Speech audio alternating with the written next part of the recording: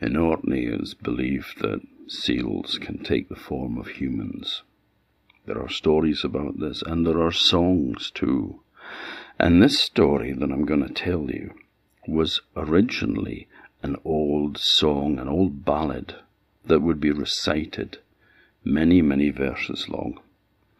And I've turned it into a story again, because it probably started off as a story before it was a song. But it's called Lady Odivere. Now there was a woman who lived in Norway who was very, very beautiful and very, very rich. She lived in a fine castle, had servants, had everything that she wanted. She also had things that she didn't want. Men. Lots of them, turning up, trying to woo her, trying to make her marry them.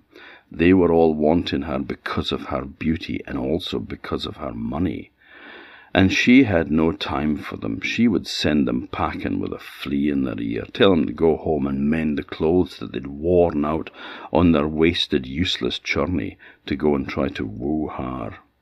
She wasn't interested. And the people went back, all these men, and they were not very happy, of course. And some of them had travelled over the sea, and some of them had travelled a long way over land, but they all got the same answer. Now there was a man called Odivere, who was a warrior, and he also dabbled a bit in the black arts, things that he shouldn't. And he'd heard about this beautiful woman and her wealth, and he thought, I will make her my wife. I am determined that she will be my wife. I will have her. Where other men can't, I will have her. And he went down on his knees, and he swore the Odin oath that he would have her as his wife. Now it's a dangerous thing to swear by him that hung on the tree, because Odin is a fickle god, and he may grant you your wish, but only for a certain time, and it will always end in tragedy. But Odin intervened, and Odivere went to see the lady. And when the lady saw him, and he was a fine, handsome knight, she felt a stirring in her that she hadn't felt before. Not for any of the other men, anyway. And so, when Odivere proposed, she accepted, and the two of them were married, bound together by the Odin oath. Now, Odivere lived in the castle where the lady lived, her castle. And he had many warriors about him, and they would go off riding during the day, they would go hunting, and they would come back at night, and there would be feasting and there would be drinking. Every night they drank. Every night there was songs and music and stories being told. But after a while of this, Odivere got bored. He was fed up with sitting at home and hunting and feasting and drinking. He wanted something new, a change of scenery. So he decided to join a crusade, go to the Holy Land, fight there, make some money for himself too, and a reputation. So him and his men prepared. He kissed Lady Odivere goodbye and told her to look after the castle and everything for him until he got back, and he rode away. And Lady Odivere waited, and she waited. Every morning she would comb her hair and wash, and she would go up to the battlements of the castle, and she would look out over the land and towards the sea to see if there was any sign of Odivere coming back. But there never was. Those days turned to weeks, the weeks turned to months, the months turned to years, and there was no sign of him, and no word from him either. Not a message, nothing. She didn't know whether he was alive or dead, and she sat there lonely in the castle. She had her servants, but They were servants, they weren't really friends. And she just had a sad, sad life. Lonely, bored, and incomplete. Now one evening, after sunset, a knight walked up to the gate of Odivere's castle and knocked on it. A very loud knock. The porter came to the gate and said, "Who is it? You can't come in at this time of night. The sun has set, and the lord of the castle is away, so there is no way that we could let you in." "Let me in," he said. "I am a knight. I am tired. I am hungry. I need a bed for the night and a meal in my belly. And another thing, tell Lady Odivere that I have word of her husband." Well, that was a different story. The gate was opened and the knight was allowed in. He was led up to the hall where Lady Odivere sat. And he was tall and strong and very, very handsome. All the ladies in the castle there, when they saw him, their hearts fluttered. He was magnificent. Well, he walked up to Lady Odivere and he kneeled in front of her. And he said, "My lady, I bring word from your husband, and a token." And he placed a gold ring on her lap. And when she saw that ring, the blood drained from her face. She went as white as a cloud. Now, the knight spoke to her, but she never heard a word he said. All she could do was stare at that ring. Now she covered her face so that the people couldn't see that she'd gone white. They couldn't see the shock on her face. But then that passed. The colour returned to her cheeks, and she was able to talk to the knight, and she said, "Prepare a feast." So a feast was prepared. Ale and wine was poured, and it was a happy gathering.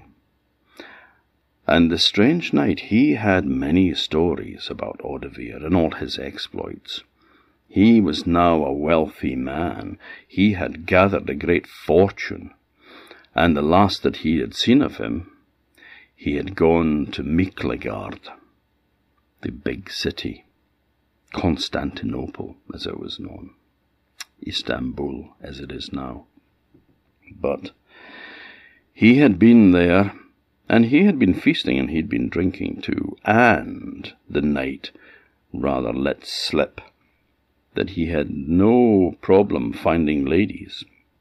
There was plenty of women around, and he was all too keen to chase them. Well, Lady Odivere listened to all of this, but kept staring at the knight. And when people got tired and they started to go off to their beds, it ended up that at the end of the night there was only Lady Odivere and the knight left.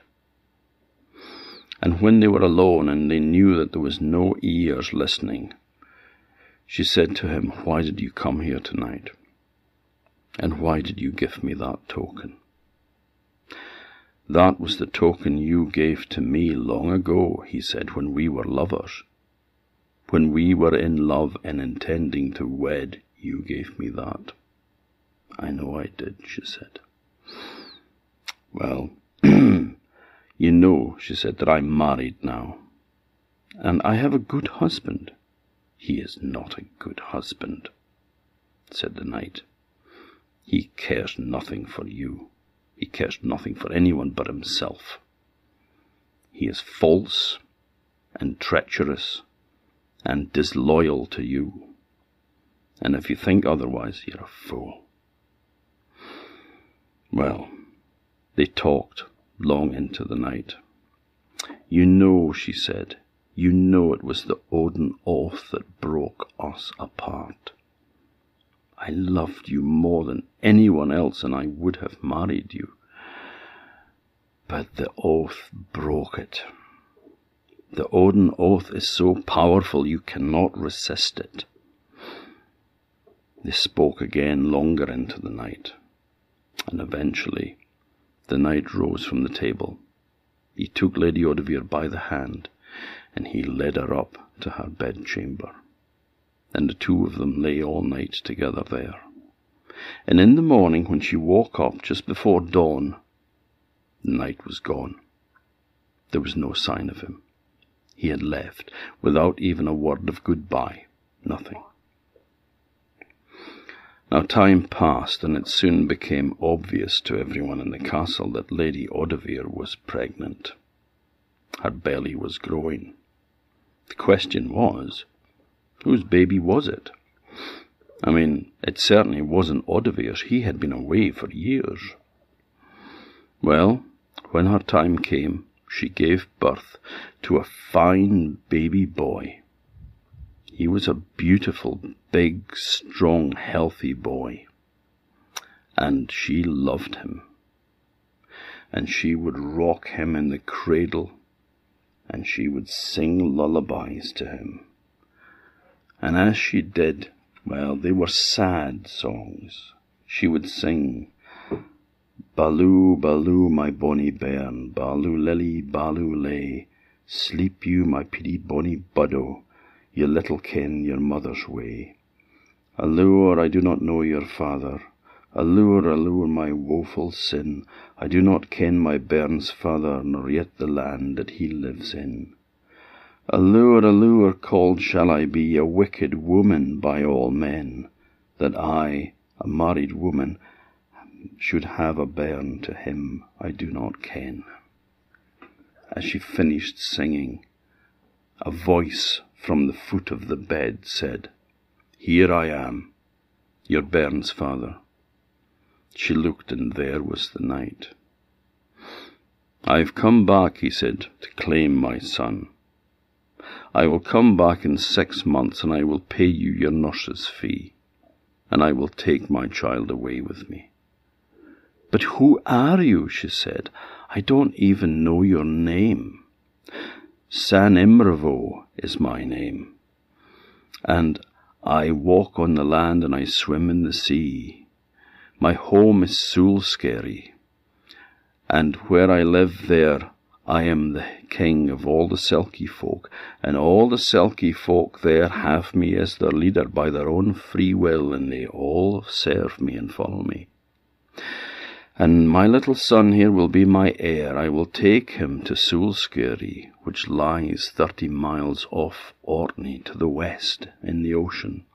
I will take him there, and he will rule after me." "But if you take my son away, how can he be safe?" "He will be safe. He will be wrapped in his sealskin, the same as his father. We are of the Selkie folk. We are not mortals like you." "But my husband," she said, "he's a great hunter. What should happen if he comes back, and if he should kill my son, if he should spear him or shoot him with an arrow?" "I have no fear of that," said Sam Imravo. "I have no fear of that happening at all. I will protect him. Never fear." And so he disappeared, just as quickly as he'd come. And after 6 months he returned with a bag of gold coins for her nurse's fee, and he took his child, and Lady Odivere wept. Her heart was broken, and she wept for her child. Before the San Imravo took the little boy away and put him into the sealskin, Lady Odivere took a gold chain from around her neck. It had been a wedding gift to her from Odivere, and she tied it around the Selkie pup's neck and kissed him, and then they were gone. Now time passed, and soon a great horde of people, a great host, was heading towards the castle, and at the head of it was Odivere. He had returned from his crusade, And if the partying and the feasting and the drinking was great before, it was 10 times that now. That was all he had any interest in doing, was just sitting and feasting and drinking and boasting about all his conquests, of all the people that he had slayed, of all the money he had acquired, and also he dropped hints of the ladies that he'd bedded as well. And Lady Odivere sat there silently and listened to all of this, but said nothing. Now, after a while, Odivere got fed up with this feasting and drinking. He got bored again. And so he decided that the next day they would go otter hunting down by the shore. So the next day they got up, prepared horses, and rode off with their weapons to go and look for otters. Now, as he was down by the shore, there was a sudden splash. And Odivere looked around, and there was a seal pup, a very striking-looking seal pup, because he had black flippers and a snow-white body. And he was able to thrust a spear into that selkie and kill it. And then he brought it ashore, and he stood there in shock, because around the selkie's neck was a gold chain. He went up to the castle, furious. The rage and the anger was building up inside him like a volcano. He came up to the door and threw into the hall carrying the dead seal pup and the chain. And he shouted, Lady Odivere, come down here and read me this riddle. Lady Odivere came down, and when she saw the seal pup, who she recognized because of the black flippers and the white body, she screamed and ran down the stairs and hugged this dead seal, and she wept over it, and she wept, and she wept, and said, oh, what am I born to see? My baby, my bairn, lying dead here. Who killed it? My curse is on the man who killed my bairn. What do you mean, your bairn? Said Odivere. That's no bairn of mine. I think that you've been unfaithful while I've been away. I think you've been dallying with the selkie folk. Me being unfaithful, she said, with you, with a whole host of horse and conquests that you've had and boast about, and you call me unfaithful? I was never unfaithful to you, he lied. Well, she snatched the chain from his hand, and she brought it down heavily on his head. He ordered his men to grab her and to take her away and lock her in a room. It was a tower room that had no windows. She was locked there, and the next day they were deciding what fate should befall her. And it was decided that she should be burnt at the stake. And so everything was being prepared for the next day, when Lady Odivere would be burnt alive. She sat in her room, alone and heartbroken. Everything that she had ever wanted in life was destroyed, was gone. The husband that she had once loved, she hated, despised. Her bairn taken from her when it was just tiny, and now killed by this monster of a man who she was shackled to, bound to by the Odin oath. And then there was the man that she loved, the selkie man, who wouldn't take her with him, even when she had begged him to take her with him to the Sulskeri. He'd refused. He said, you made your choice, and now you have to live with it. And all of these things went through her mind as she wept. And she called to the spirit, the ghost of her dead mother, and said, oh, I wish you were here now to see the sorry state of your peedy lass, who is now going to be burnt to ashes and cinders. Oh, just for one more hug from you, mother. That's all that I would ever want in the world. Well, the time passed. The day followed the night, and it was the morning of the execution, and a stake had been prepared and kindling wood had been brought to burn poor Lady Odivere, to end her miserable life. But San Imbravo knew what had happened, and he got all the Selkie folk from Sulskerry, all the ones from around Orkney, and they swam off to Norway. But they went through down into the North Sea, and they found lots of whales there, and they drove them northwards towards Norway. And soon a cry went up, there was whales in the Vos, there was whales in the bays, there was whales in the fjords.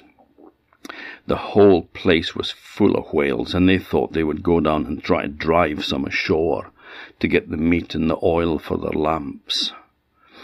So they prepared boats, and they all set sail, Odivere and all his men, and they left the castle virtually empty. Now, no matter how hard Odivere and his men tried, they never so much got as much as one whale. They couldn't drive any of them ashore. No matter how much noise they made, none of the whales would respond the way that they were supposed to.